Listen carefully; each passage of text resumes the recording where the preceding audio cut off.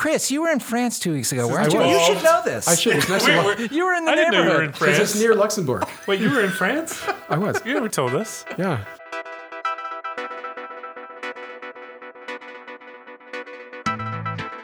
Welcome once again to Free Associations from the Boston University School of Public Health, the Public Health and Medical Journal Club podcast for anyone who is as confused by the latest health study as I am by time zones, because I am back from the UK and I am here in the studio for the first time in how long has it been? 6 months? 6 months. And you are on the far east side of the time zone. Well, there's a little bit further. You can still get to Lubeck, but you're back in the kind of like the normal center of a time zone. It's good. Where was I before? Well, I was in the Greenwich Mean Time. right. Wait, I'm confused then. So you're because unkind. Greenwich Mean Time is in the middle of London. Right. So that doesn't divide a time zone, does it? No, because all of England is on the same time zone. Whoa, yes. No, it doesn't. Found a problem. But like, I was in France last week, and we were like out until 10:30, 11 Could you p.m. see at night, London? and it was light at night. And I was thinking, we must be on the far west side of this time zone. Yeah. No, it's just way north. And is Paris that much further north than Boston? Mm-hmm. Quite a bit. And I was in Ohio last week, and it was the same time zone as the one we're in right now. So it must have gotten dark Pretty late. Yeah. Yeah. Wow. Well, that's fascinating. It's like almost 1,000 miles away, and it's the same time zone. I think we've lost our confusion about time zones. I dude. think we have too. I think we should just keep talking about time zones for the next hour. What do you think? I think we should. Well, anyway, for anyone who doesn't know, I'm Matt Fox from the Departments of Epidemiology and Global Health, and I am here with Chris Gill and Don Thea from the Department of Global Health here at the BU School of Public Health. Hello, Matt. And Welcome back. apparently Don is not going to welcome me back. Welcome back. We missed you. We did miss you. We talked about it on Always. It's once, weird to once have or you twice. here in the flesh, Do you want me to actually. leave? Do you want me to go into another I'm room used to and seeing just- you on a computer screen. I can go another room and That'd be good. remote in. So as we talked about, it is summertime, which means that the Population Health Exchange Summer Institute is now going on over. It's actually, by the time this airs, it's over for sure. So you get the idea, but the point is it's too late for this year, but there's always next year and there's always new things going on at the Population Health Exchange. So go on over to their website at www.pophealthex.org, which is BU's hub for lifelong learning, and there's lots of good stuff on there. This is where you go, like, I've got this health. I'd like to exchange it for some different health. Mm-hmm, exactly. That is exactly what it is, Chris. That is why you've been spending so much time there, isn't it? So now on to the show. So today in our first segment, which is our Journal Club segment, we're going to look at whether you do, in fact, have to walk 10,000 steps a day in order to be healthy. Then in the second part of the podcast, which is our deep dive segment, we will talk about a reproducibility study which came to two different conclusions about the same data. And then in our amazing and amusing, we will get into some things that make us laugh out loud, or Chris will tell us why elephants love to get drunk on Amarula. Or will you not? I won't. I'm going to talk about something else today. Okay, fair enough. So let's get into segment one. So we are going to talk about an article that looked at whether or not you really do need to walk 10,000 steps a day in order to be healthy. So this study was published in JAMA Internal Medicine, and it was entitled Association of Step Volume and Intensity with All-Cause Mortality in Older Women by lead author Iman Lee of a little-known hospital in the small town of Boston, Massachusetts called Brigham and Women's Hospital of the Harvard Medical School. They invented ice cream. Did they now? Mm-hmm. See, now that isn't going to mean anything to anybody, one of our listeners, because go ahead, you have to explain that. Oh, yeah. It's like, so there's Friendly's ice cream, and there's Brigham's ice cream, and there's Emacs, and then there's Ben & Jerry's. But most people don't even know that Brigham's existed. It's a very good ice cream, in fact. But they don't exist anymore, do they? Oh, well, not. They don't have outlets anymore. Okay. But they still sell it at Stop and Shop. Point is, in the New England area, there was a ice cream brand called It's my Brigham's. favorite ice cream. Is it? Wasn't there also a women's ice cream? No. Yeah. Which is why it was Brigham and Women's? No. No, that's not Sure correct. about that? Okay. So anyway, let me give you the headlines on this one. So Time Magazine says you may not need the 10,000 steps a day your fitness tracker is telling you to take. CNN says just 4,400 steps a day tied to women living longer, study says. The Atlantic says you don't need to walk 10,000 steps every day. And Forbes, want to live longer? Keep walking. But 10,000 steps a day may not be the magic number.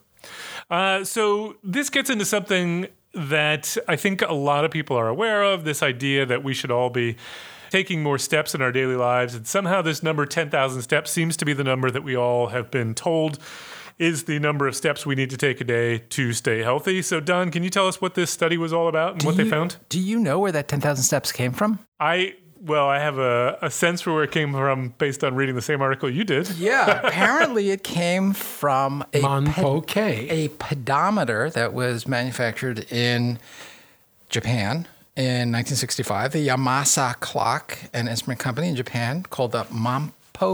Mm-hmm. Is that how you pronounce it? Chris, you're the resident Japanese Mampoke. Mampoke, which translates into 10,000 steps matter. Exactly. So that number was completely pulled out of the air. Yeah, except that 10,000 is a magic number in Japan. Oh, really? Yeah, so it's like, when they say like Banzai, that means 10,000, congratulations, 10,000 it's always tails. 10,000. I did not know that. Yeah, and so the major unit of counting in Japan, and I don't know about China, is 10,000 rather than 1,000. Oh, interesting. So like the 10,000 note, they do also have a 1,000 note, but 10,000 is like the big number that you count by. So in any event, this study is, as Matt said, is a study that looked at what the healthful effects of walking exercise is. And the major outcome that they were looking at was mortality. They took advantage of a study that had been in existence for a while called the Women's Health Study, which is a randomized trial that evaluated the balance of risks and benefits of using low-dose aspirin and vitamin E for preventing cancer. And in that study, which occurred between 1992 and 2004, they enrolled 39,000 women, 45 years and older in the U.S., to look at some other factors. When the trial ended, women were invited into a subsequent observational study, and approximately 33,000 women, or about 89% of the women who had survived that period of time of the original study, consented. And then within that observational study was nested this study, which was run between 2011 and 2015 to assess the physical activity. And they used accelerometers, which are the little devices that occur in a Fitbit or in your iPhone that tell you essentially how many steps you actually take in a day. So the women were asked to wear this device for 7 days, only during waking hours. And they collected all that information, and they used only women who wore this device for more than 10 hours per day in more than 4 days out of the 7. And they got 18,000 women, which is about 62% of the survivors within that subsequent observational sub-study, to comply with those sorts of instructions. And of those, about 17,000 agreed and wore and returned their devices, and data were downloaded for a final data set of about 17,466 women. So this is a really large data set followed for a relatively short period of time in a pretty homogeneous population using a device that is a very concrete measure of movement. Mm-hmm. So really the input data is really quite solid on this. The outcome were deaths that were reported by family members or postal authorities, confirmed with medical records and death certificates, as well as going through the National Death Index. So it seems as if the authors did a really pretty good job at ascertainment of deaths among these 17,000 women. They were followed through December 31st of 2017, and the authors report that the mortality follow-up was more than 99% complete. So that's a pretty good data set with solid input data as well as solid outcome data. They also measured intensity of walking. So it's not just the volume or the number of steps that women would walk over the 7-day period of time, but also the peak 1-minute cadence, or sort of the maximum intensity or maximum frequency of steps taken during any 1-minute period of time, the peak 30-minute cadence, and the maximum 5-minute cadence. And they also summed up the time spent at stepping rates of 0, 1 through 39, or 40 steps per minute or greater. So they really broke it down into a level of intensity. And very high intensity, or 100 steps per minute, which is probably close to running, occurred very infrequently. So they didn't really look at that as one of the variables. In terms of other variables that they looked at and included were typical sociodemographic characteristics, health habits, personal family medical history, whether cardiovascular disease or cancer was reported, and if they were confirmed with medical record substantiation. They had a questionnaire which was done as close to the time of wearing the accelerometer as possible. And in that questionnaire, this is all self-reported data. They asked weight, height, smoking status, alcohol, postmenopausal hormone use, self-rated health, hypertension, cholesterol, diabetes, CVD, or cardiovascular disease, cancer screening, and family medical history. They also measured diet, but that was sort of one questionnaire that was a 131-item food frequency questionnaire, and they didn't really get into that much in the analysis. So in the analysis, what they did basically is they took the outcome and they split this observational cohort into quartiles of step in 1,000 step per day incremental units. And they also did a sensitivity analysis, which I think we're going to dive into a little bit to try to address the issue of reverse causality, or if they were sick, they were not likely to be taking many steps, as opposed to taking many steps having a potential relationship with mortality. They excluded, I think it was incident cancer, cardiovascular disease, and diabetes of those women at enrollment. And they also excluded women who self-reported that their health status was less than good. So if they reported that their health status was poor, they were omitted from the analysis, as well as women with a body mass index of less than 18.5. Again, sort of screening out the people in the cohort who tended to be less healthy. Was that the main analysis, or I thought that was the sensitivity analysis? Those were the sensitivity analysis. Sorry. Got it. All right. So as far as results are concerned, the median age, I think it was at the beginning of the observation period, was they were 72 years old, and they tended to be younger and healthier by their own self-report than the non-participants.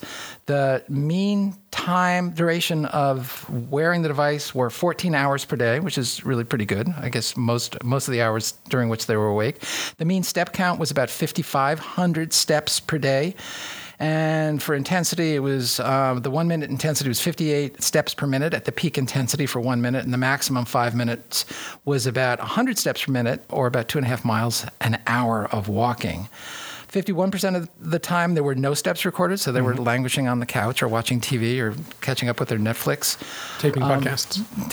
Obviously. Right. And 3.1% were recorded at 40 or more steps per minute, which kind of defines the upper tranche of activity. The follow-up was about 4.3 years, and they registered 504 deaths among the 17,000. The baseline data were reported various characteristics by quartile, the lowest versus the highest quartile of step volume, and there were the expected differences. You know, the women who had the highest quartile tended to be younger, tended to have a lower BMI. They tended to be less likely to be smokers, less likely to have a history of hypertension, cholesterol, diabetes, or cardiovascular disease. Pretty much what we would have expected going into this. They ate more fruit. They ate more fiber. They were less likely to be smokers. They were basically healthier in every single way you can imagine. Right. Including the ones at the highest quartiles, what you're saying. Yeah. Including ones which we would now say post hoc are probably not causal, but are maybe markers of healthy behaviors. So sort of self-stratification. Right. They constructed 4 Cox models, survival models, and looked for HR hazard ratios. One was simply the woman's age and the wear time of the accelerometer. The second was that plus all of the covariates that I had mentioned. The third one was, I believe, the preceding 2 plus BMI, cholesterol, and diabetes. And then the fourth one was a model that included intensity. And just to be clear, those were things they adjusted for when looking at the relationship between quartile of steps and death. Right. So overall, they found that there was a bottom line 41% reduction in mortality. What was it? It was with the second quartile step volume. So around 4,400 steps per day. something like that. 4,400. Yeah. So above 4,400 steps per day, they found about a 41% reduction in mortality. And then that plateaued at about 7,500 steps per day, and then remained. There was no additional benefit to mortality if you took more than 7,500 steps per day. And they did the various sensitivity analyses that I mentioned, and it didn't really change the results at all. And then when you look at the figure, I guess it was. Yeah, there's a figure here in terms of the various models and the number of steps. To me, it looked like there was a clear dose response. Right, but it kind of flattens out after a while. But then it flattens out. Yeah. And then when they adjusted for intensity, there was no meaningful effects. So the take home on that is that it's important for you to move. It's important for you to have more than 4,500 steps per day. Above 7,500, it doesn't matter so much. And intensity is not as important as moving. Right.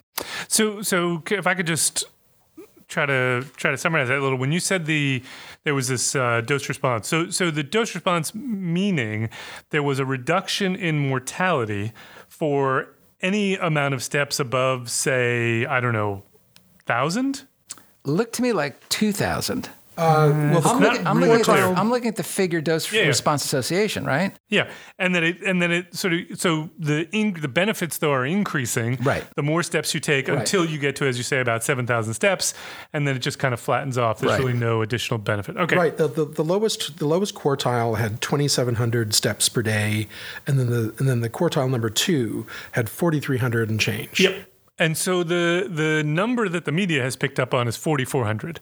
And that is not because of this analysis you're talking about here. It's because of the quartile analysis. Right. Where quartiles meaning we look at the distribution of steps that people are taking in this population, and then we break people up such that there are 4 evenly dispersed groups. 4 groups, and wherever that happens to be at the cut point is where we say is the limit. So in this case, the first quartile ends at 4,400. It's an arbitrary number. Right. But 4,400 is the number that the media picks up on. Okay. Yeah, and the weird thing is that by definition, the first quartile ends at 4,400. So you're comparing the benefit in the 3 other quartiles to the first quartile. So by definition, the first quartile can't have any benefit because that's the comparator. Right. Absolutely. Right. Whereas, so 4,400 is kind of meaningless. Well, exactly. Whereas when you look at the full gradient here, you see that actually 3,000 is better than 2,000 if you believe this. Right. Okay. So Chris, can you give us your take on this study? And in particular, I want you to focus on the question, which is that I just looked at my step counter. I've hit 10,018 steps. Will I live forever? Yes. Good. Yes, you will. Thanks, Good. Matt. Podcast over. Okay. I was That's in a day or a week, Matt? Oh, I bet you walked a lot while you were in London. I did actually walk to work. Yeah.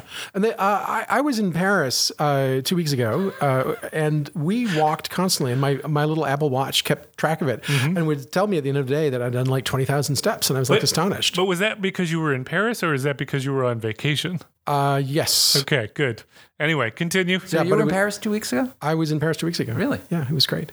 We ate crepes and cheese and wine. Wait, you only mentioned it so far in 2 segments of the podcast. Right. I assume this is going to work into your amazing and amusing. So what I was going to say about the study is, first of all, I was really astonished, as you were, at how generally sedentary this population was. Yeah. 50% of them walked very little, like even less given than the age of the 4,400. population? Well, I mean, it's it can be understood as we get older, but I was surprised that we didn't even come close to this magic number of 10,000, which we agree is a totally made up number. But we in a population of average age of 72. Right, of course. So- Right. Being Okay, closer to the average age of 72, I can attest to the fact that this is really quite accurate. Right. Well, I understand, and I think it's probably true for me too, which is the But you're not embarrassing part of nearly this. as close as I am. I think I do better when I'm mowing the lawn.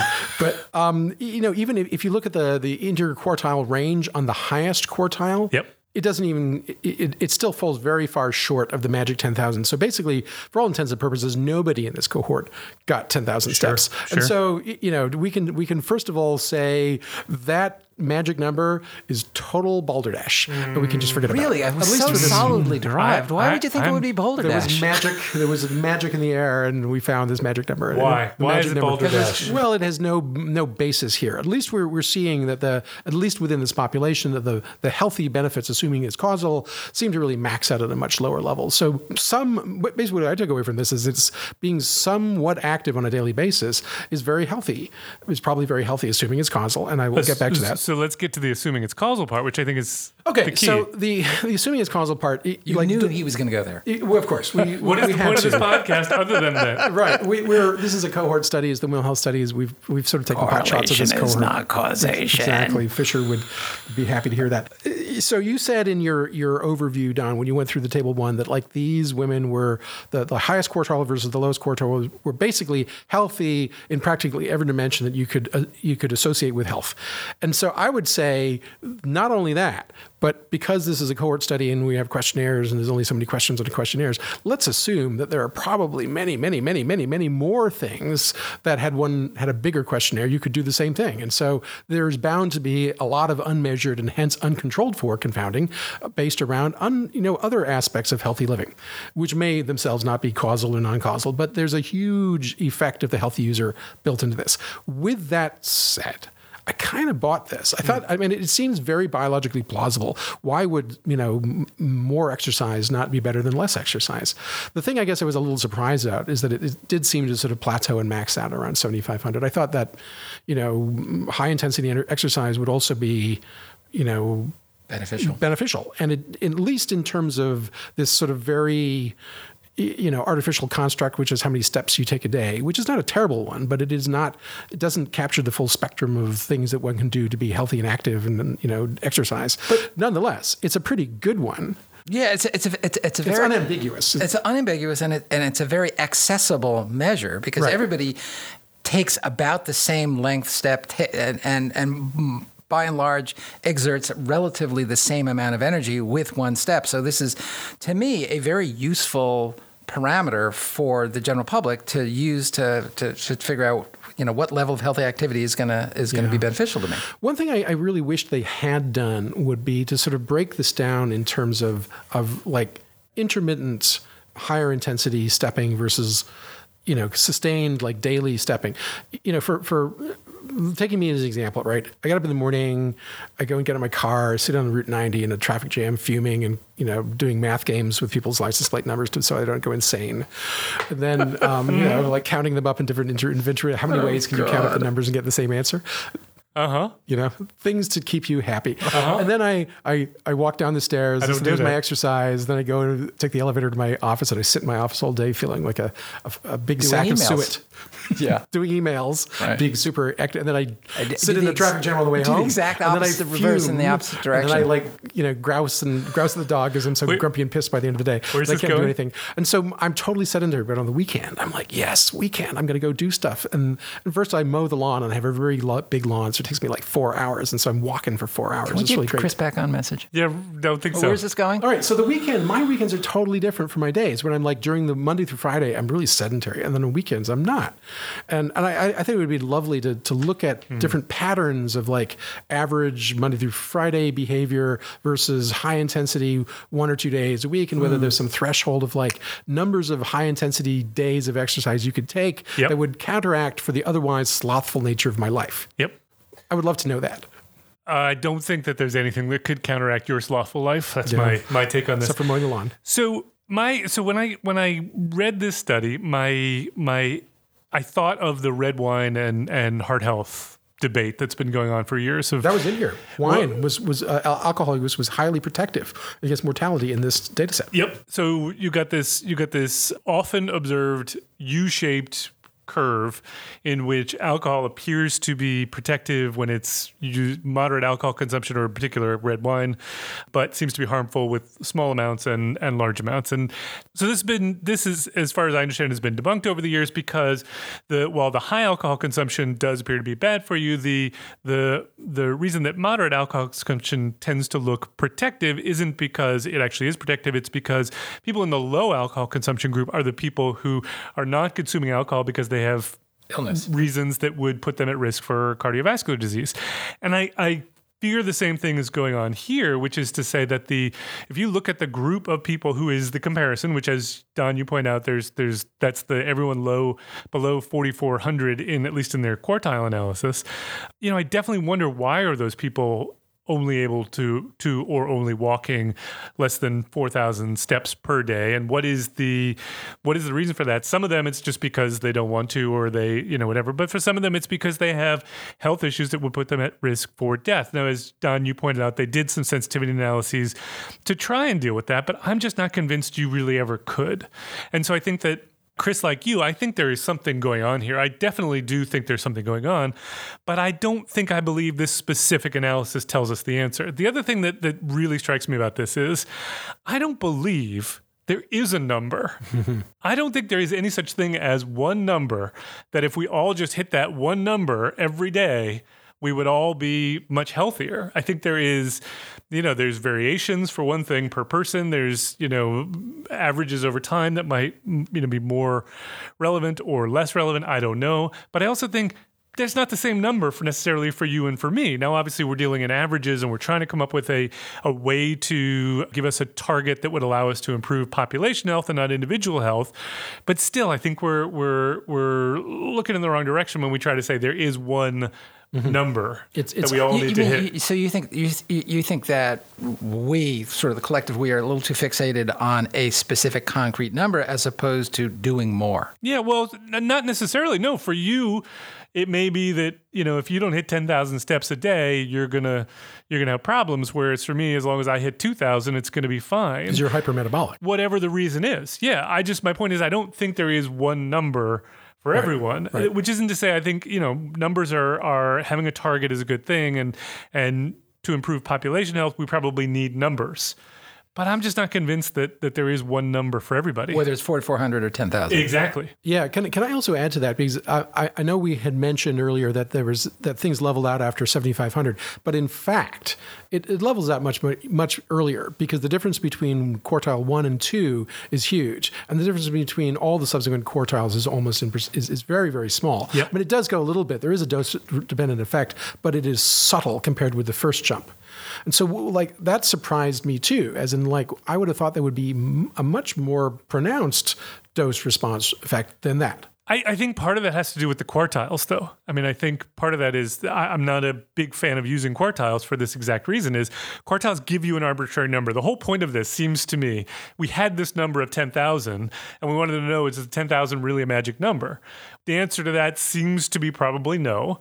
But what is the magic number? Then try to figure out, well, you can't figure that out with quartiles, because quartiles make a new arbitrary number. Yeah, but that magic number, as Chris said, is bogus, because it was pulled out of thin air, even though it has become sort of lore. But so is 4,400 is my point.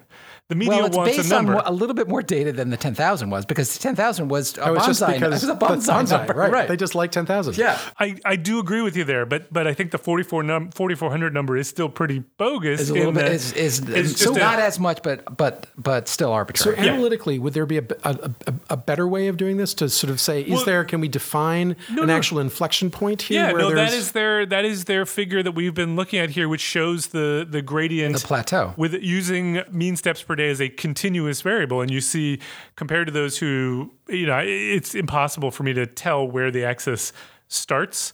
But compared to those who, have a very low step count, any increase seems to be associated with a decrease in mortality up to about, 6,000, 7,000 steps, somewhere in there.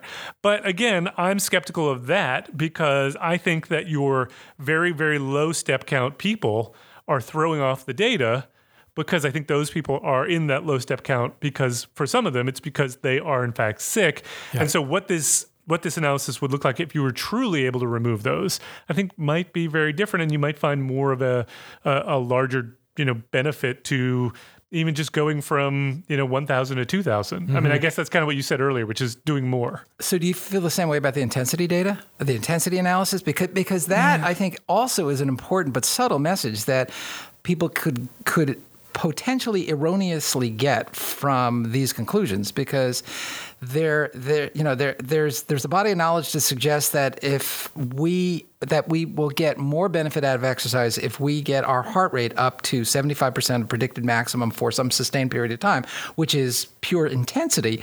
And these data, if we're to believe them, seem to suggest that that's not at all important. It's really just, you could be walking at a quarter of a mile an hour as long as you get your whatever number of steps that we would agree on that's the most important thing. It's not the intensity. So it's not really not cardiovascular health, but it's cardiovascular tone, if you will, or conditioning. Yep. It's more really moving, and maybe that's just because you're more flexible and you don't break a hip. Yep. And you live long. Who knows? Sure, possible. So, as you know, I always write down what was my prior before I read the study. And my prior on this one that says the number 10,000 was made up, but this won't give us much additional information. And I don't actually think that's true in the end, because I do think there's some additional information, but I don't think it's as detailed as we want it to be. I don't buy the idea that more intense exercise wouldn't be better for you than less intense exercise, and therefore, as my prior, and therefore it's going to take more than just this to convince me that is true. The second thing I would emphasize. Oh, sorry, go ahead. Yeah, no, I agree. I think I believe in the underlying data a little bit more than you do, but I disbelieve the intensity data pretty intensely. A couple other points, which is that you said that the measure of steps is quite good, and I do agree with you in the sense that I think these devices, they do a reasonably good job. Much better than Recall. Far, far better, but how accurate are they? But they only wore it for 7 days. So you're trying to say, true. Or 10 days or whatever it was. Yep. 10 days doesn't really tell me about a lifetime. Or at least 4 out of 7. It doesn't tell me about a lifetime of exercise, so whatever. The other, I think, really important point that we have to make is this is a population of average age of 72. And so the steps and the exercise and the patterns that we need, the fact that the media is giving us headlines that say, maybe you don't need to walk 10,000 steps, maybe it's only 4,400. If you are a 72-year-old female prior marathon runner in this population, so I think it's just way out of ahead of the skis. What's the expression? Over the skis, over our skis on this one. Anyway, the other thing. Last word. You want the last word, Chris? Well, I was just struck by the data regarding the time spent at a stepping rate of greater than 40 steps per minute, which we are somewhat skeptical of. Yes, but so this is the high intensity exercise metric, and if anything, there is an adverse effect of higher intensity exercise here. So for those in the highest quartile, for example, the relative risk of mortality was 1.3. So it is actually 30% higher risk of death if you exercised hard as opposed to exercising a little. And maybe that's true if you're 72 years old, but I wouldn't want to generalize that, and I'd want more data before I'd be able to feel confident in that. Right. All right. Any last points done? Nope. Okay. So I did want to just take the last word to note that take it back from Chris. You mean there was you gave Chris the last word? Well, no, I always take the last word. I have a section called the last word, and I get the last word every time. You just said to Chris. Never mind. So I thought it was interesting. So the fact that the statistic that they quote in the introduction is that worldwide, but because they have all this data now that's been aggregated from smartphones that are tracking us all the time and counting our steps. Worldwide, the average number of steps accrued daily measured by smartphones is approximately 5,000. So the average person is doing about 5,000 steps a day. So, but that's all ages. That's all ages. But if that 10,000 number were correct, we're halfway there. All right. That's one way to look at it. Another way to look at it is that we're mostly sitting around. Mostly. All right. So let's move on to our segment. Wait a minute. Is that the last word? Yes. Now this is the last word. No, this is the last word. Is it? It is. I just want to be clear about who has the last word here. I get the last word. Okay, in our second segment. That's like playing the Y game with a 5-year-old. Why? In our second segment. Who's on first? So we want to talk about an article that was in Nature by David Adam, which was entitled Reproducibility Trial Publishes 2 Conclusions for 1 Paper. I love that. This is the wishy-washy studies, like, yes, it does or not. It's an interesting one. So and the reason we want to talk about it was because it sparks some interesting issues. So the study, the paper, I should say, reported on a study which looked at how deeply an anesthetist should sedate an elderly person when they have surgery. And there's debate on this issue because there's concern that too much sedation will cause problems. And the thing that was interesting about this particular study was that, and I'm quoting here from the article, there was an unusual peer review experiment that the journal took on as part of this particular study. So this particular journal, the British Journal of Anesthesia, is taking some of its papers and it's now asking for an independent expert, so somebody who is not part of the study team, to actually go and read the study, so the introduction, the methods, and the results, and then that person would then write their own discussion section for the article in which they would draw their own conclusions. Totally divorced from the original primary team. Totally divorced from the primary study. And so in this particular example, there was a disagreement about the conclusions that the original authors, I would say, drew from the study, in which the independent reviewer concluded that the study didn't actually have enough power to support one of the main conclusions. And so the question becomes, is this something that is worth doing? Do we want to separate out the process of doing science from drawing conclusions about science? Do we feel that those who do the science have vested interests in the conclusions that prevent them from being objective? Or do we think that they are the ones who are best placed to try and draw the conclusions for the study? And so I throw that question out to you both, but in particular, I will just make the point that you may or may not remember, Chris, you won't because you're not much on Twitter, that I put out a tweet, about 6 months ago, in which I made the comment that I think discussion sections are stupid and I hate them. I hate writing them. I hate reading them. And I don't think that we should do them anymore. And okay, it's only a tweet, so I didn't get to say all that. Apocryphal. I didn't say all that. Wow. And I was ripped apart. Okay, people strongly disagreed with me that discussion sections are important, where you put things in perspective and conclusions. I don't know. You were just being provocative. I was being provocative, Yeah. but I do think there is a conflict of interest in discussion sections. Yeah. What do you guys think? About discussion sections or about reproducibility by having a second pair of eyes? Well, it's the same thing to me. Well, obviously, we know that we cannot trust ourselves to be objective. We know that. So, is the question: are we surprised that there's bias in the interpretation of our own data? I guess we're not surprised. No, I don't we're think not we surprised. Are. No. Well, so I guess my question is, why do people get so upset when authors draw conclusions that may not be supported by the data? Why don't we just simply say, you've got a vested interest, so I'm just going to ignore anything you say? Mm-hmm. I agree. I think we are biased. We do have a vested interest. We want to, I think, always paint our results in the splashiest light we can, whether they're positive or negative. And it's very hard, I think, for most authors to conclude that they've spent all this money, put all this time and did all this work, and they have come up with a conclusion or a result that is meaningless or is ambiguous, or it's just not as strong as they want it to be. Right. Yeah. Right. And if we could do what you're suggesting, I think it probably would be more intellectually honest, a more scientifically honest way to interpret, because there wouldn't be a vested interest. But I thought about that, and I just could not understand how we could logistically change the system over from what it is now to a world where things are being done the way you're suggesting, Matt, because I think it would be ideally better, but I think you would have a really hard time getting the numbers of discussants who have no vested interest in the work to participate at a level that is all meaningful. So I would agree that everybody's probably got a vested interest. So it would be very difficult to find a person who had both the expertise to understand the material and the energy and the time. So the energy and the time I'm less concerned about. And I say that because where would this come from? If you were really going to make this as a system, this would be the peer reviewers, right? So they're writing this up anyway, essentially as part of their peer review. You would then just sort of incorporate, if you're a peer reviewer and the paper is accepted, I would be the person, or I'm the peer reviewer, I would then turn my review into my discussion. It doesn't have to be super long. A couple of paragraphs, I think, would be appropriate.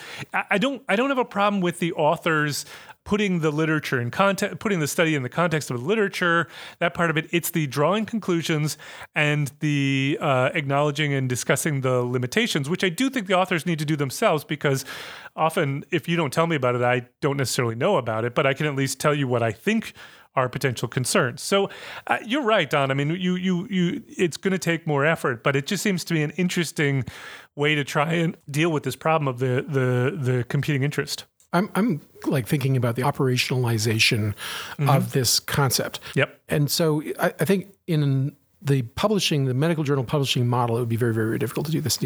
There is possibly one way I can imagine you might do it. Well, because first of all, most reviewers are not statisticians. So how would they do this? Like I cannot, and you would have to have the reviewers write their own discussion sections. Yeah, I understand. So you it would be an undue burden to expect them to reanalyze the data as was done in this case. That the reviewers are not going to be able to do that. I don't think they reanalyzed the data. Am I wrong about that? I think they did. They actually did. They drew a conclusion. They did a power calculation, was my understanding. No, in this case, the journal actually reanalyzed the results and reached a different conclusion. So they took a second look at the data. Okay. So that would be a heavy lift. I think there are a lot of people who think, though, that should be done as part of the peer review process. But anyway, go ahead. And in some cases, they do. Yep. But what you could do practically would be perhaps to create a different format for how you do a peer review.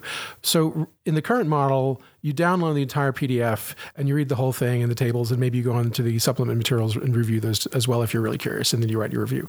What if the peer reviewer was asked instead to read the intro, methods, and results, then to render an opinion about what they thought it meant, and then read the discussion to see whether they aligned with what, or not even see the discussion. Or not even see it. Just write the discussion section that you would write, which may have come to the conclusion that this study didn't really find anything. Right. And if there's a big disconnect between those two, then there's up to the editors to kind of reconcile that and see where the burden of truth lies. I think this could be done. Yeah. A way that this is actually being done, though, is in the review of drugs and vaccines and biologics by FDA, where there are multiple steps in this, one of which is that the endpoints for defining success and failure, which are all about hypothesis testing. So we're going to kvetch about that because we think it's too rigid. But all of those are negotiated in advance. And so it prevents them from post hoc manipulating we saw a trend toward blah, blah, therefore this is great. So that's one way that you can kind of choke that off, is by having very rigid criteria at the front as to what success is. Is that the same as interpreting? No, it's not. Except around like pre-specified endpoints. So, and it's only going to be driven by the odds ratio and the confidence intervals around those odds ratios.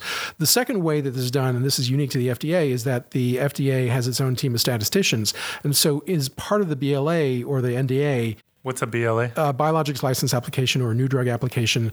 The sponsor applying for the license will submit the SAS codes that they use to generate all the tables, as well as the raw data sets. And then the FDA does its own statistical review using those codes and those data sets to see if they can recreate the data that was presented in the BLA.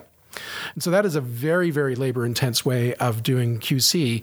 I think it would be not manageable in the current peer review model, but that is a way that in the current model things are actually done. Now, the sad truth around that is that once the drug has been licensed, we see that there's all sorts of post hoc fiddling with these data in the literature, because you see all these, like, the study that John Ioannidis harps on, where you had all these, I think it was antidepressant studies, which had largely failed to show effect, and yet were spun in the published literature as being successful, or if they were like clearly not successful in the BLA application, were not published at all. So there's other ways of skewing things other than having sort of a very tight criteria and a QC at the level of the primary data. Yeah. But how to take that into the level of publication, I don't know, other than this algorithmic approach maybe to peer review. Yeah, and again, I mean that would be a step beyond. There are certainly people who think that we need to be doing more around reanalyzing data at the time of peer review, but this is. I mean, I think this is more modest than that. And just saying, having somebody else do the interpretation, so that we don't end up drawing conclusions that are not supported by the data. We're not going there anytime soon, but as a field, I should say. But I'm interested in this idea. And one need not like completely change the peer review process. Like, imagine that you have an article that is reviewed by three peer reviewers. One of them could be designated as the primary, and they could do this thing of writing the discussion section without seeing the discussion, and the others could just review it the way they always do. Yep. I think there's all kinds of models that potentially could work here. In fact, it would be a fascinating experiment to do that, to see if it led systematically to different conclusions. I agree. By the way, did you see that the New England Journal has put out new guidelines today for statistical analyses, and they are slowly moving away from p-values, it says. It implies they are slowly. They're finally taking your advice, Matt. Them? I did not. I did not bribe them at all. All right. Well, Chris, were you in Paris last week? 2 weeks ago. Yes. And I did about 20,000 steps a day, and I ate a lot of cheese. Did you write any discussion sections of anyone else's paper? Not a one. Not a one. Not a one. You just sat like a bag of suet. I attempted to speak French on a daily basis. Well done. Okay. Let us move on then to our amazing and amusing, which I need to before we get into the amazing and amusing, I need to say that we were all away for last week's episode, and Nick put together a fantastic amazing and amusing compilation. Fantastic. Which I will say I spent the last hour listening to and laughing out loud. Really? Oh, hilarious. These guys are hilarious. We are funny guys. These guys are funny. Speak for yourselves. And Nick did a fantastic intro, which I am. That was the funniest part. I'm quite impressed by. Don has not heard. You need to go and listen to it. We'll do that. Where do I find the podcast? It's on the Population Health Exchange website. Have you heard of this? No. It's a fantastic website. You really it's a need resource to go. for lifelong learning. It sure is. See, I've said it so many times. Even Chris could do this in his sleep. Okay, amazing and amusing. I'm not doing the intro anymore. Chris, what do you got for us? It's summertime, and that means people are going to the beach. And what is going on at the beach these days, guys? Cape Cod? Sharks. Yes. Sharks. Yes. Lots of them. Lots of them. So because no fun at the we have beach. lots of seals. Yes. Do you have the North Atlantic Shark app on your iPhone yet? No. So cool. It shows you where the great whites have been spotted. Okay, hold on. I'm downloading as we speak. Cool. It is so cool. Anyway, it's a little bit chilling. You basically don't want to go in the water at all. Is it Shark Week yet? Every week is Shark Week at Brewster. Can I tell you? I gave a talk a couple weeks ago in which I used a slide of a shark as a kind of a metaphor, and then you know how they have those like little text that you can put on the top of a slide. Yeah. And I put the dates for Shark Week in there and asked if anyone wanted to watch with me. And I got only two people in the audience of roughly 100 who came and said something to me that they actually noticed my little joke. You didn't talk about Sharknado, did you? No. It's a very good movie. Oh, it's an excellent movie. Sharknado. It's up there with snakes on the plane. Yeah. Anyway, sharks. Right. So this is a paper that I found, and I was like, Don Thea's gonna love this one because it's like useless science done really well. That is his wheelhouse. This is yours. Anyway, so the deal is that there was this guy in September of 1994 who was a surfer dude, and he was surfing off of the beach in Flagler Beach in Flagler County, Florida. So don't go there, guys. Say that 3 times fast. Flagler, Florida. Anyway, he was on his paddling away on his surfboard, having a good old time when he got chomped on his foot. And this was like a minor bite it was obviously a shark, but he didn't, it was his foot. So he was looking one way and the shark bit him on the foot and let go and swam off, and he didn't know what it was. So he paddled in and got some minor sutures and was back to surfing and being a dude before you could say boo. He was not put off by this in the least. But the thing is that 10 years later, a fragment of the tooth migrated out of his foot because, often when sharks bite, the teeth are very brittle and they will fragment inside the host. And so he took this little fragment, took it to his friend and says, "Can you tell what kind of shark was this?" Because he was curious. And the friend, who was like a shark expert, said it was too broken up and he couldn't really tell.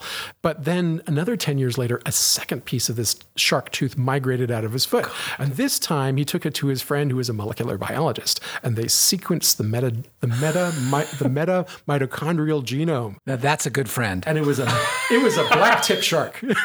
It was a black tip shark. Really? Carcharinus lombatus. Absolutely. So now he fascinating. knows.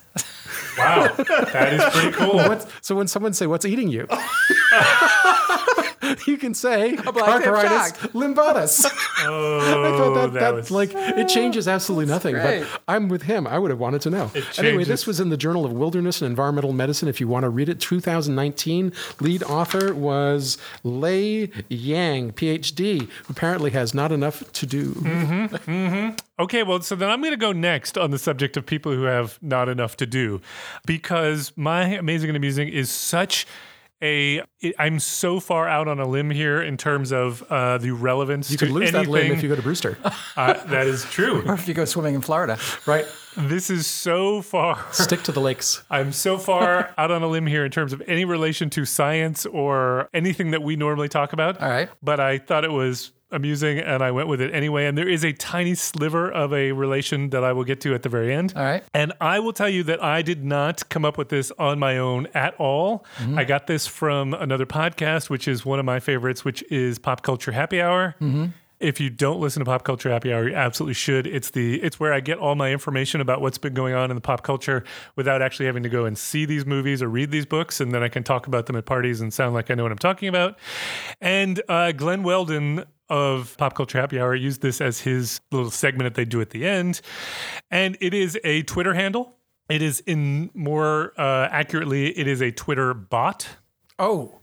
It is a Twitter bot. Is it Russian? It is not a Russian bot. This was produced by someone that we don't know, but vaguely, I'll get to that at the end. Is it John Ioannidis? It is not John Ioannidis. That is really weird that you would even ask if John Ioannidis would have created a bot. He could be a pop culture guru in addition to everything else. Yeah, it's true. Chris, were you of the age to have watched the television show Teenage Mutant Ninja Turtles, the cartoon? Oh, yeah. Can you sing us the theme song? No, but it's Donatello, it's Michelangelo.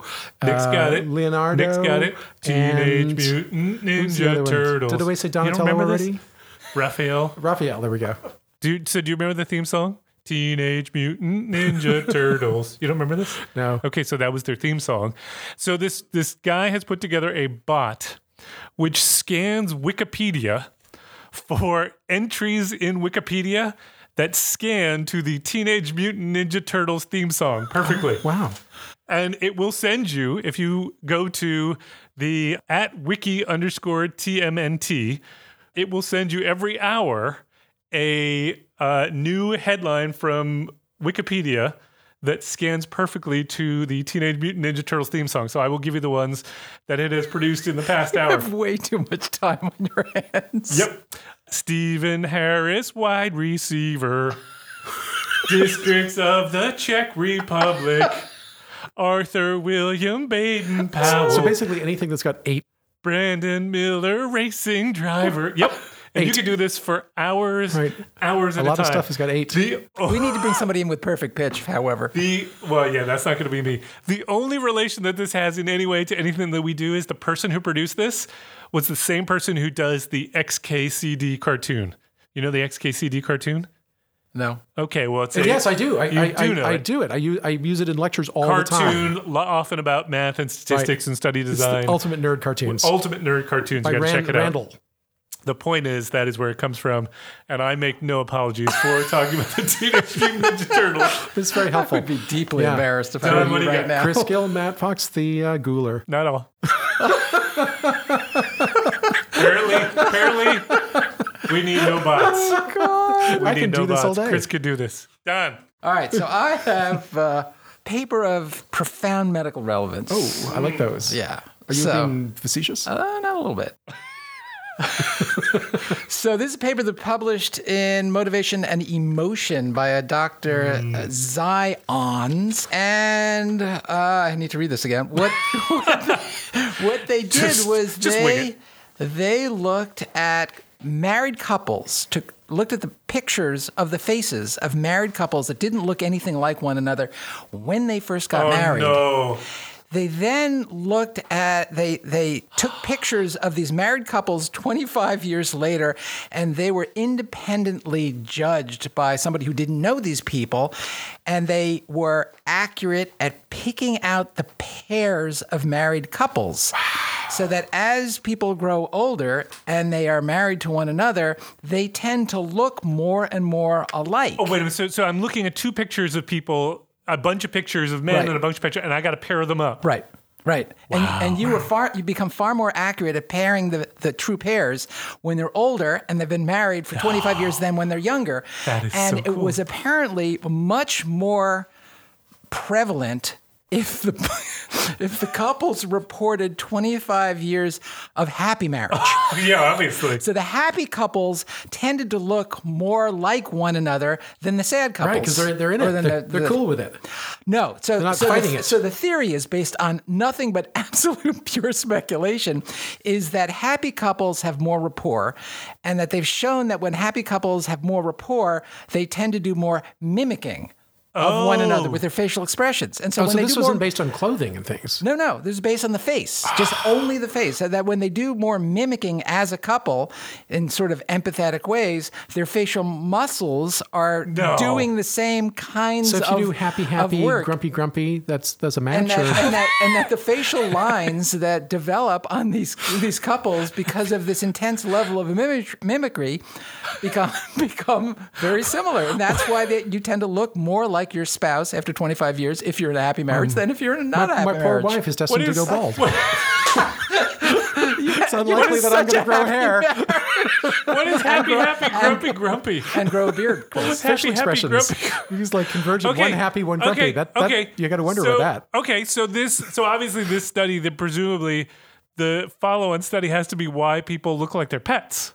Yes. What is the reason for that? Do people buy dogs like bulldogs because they look like bulldogs?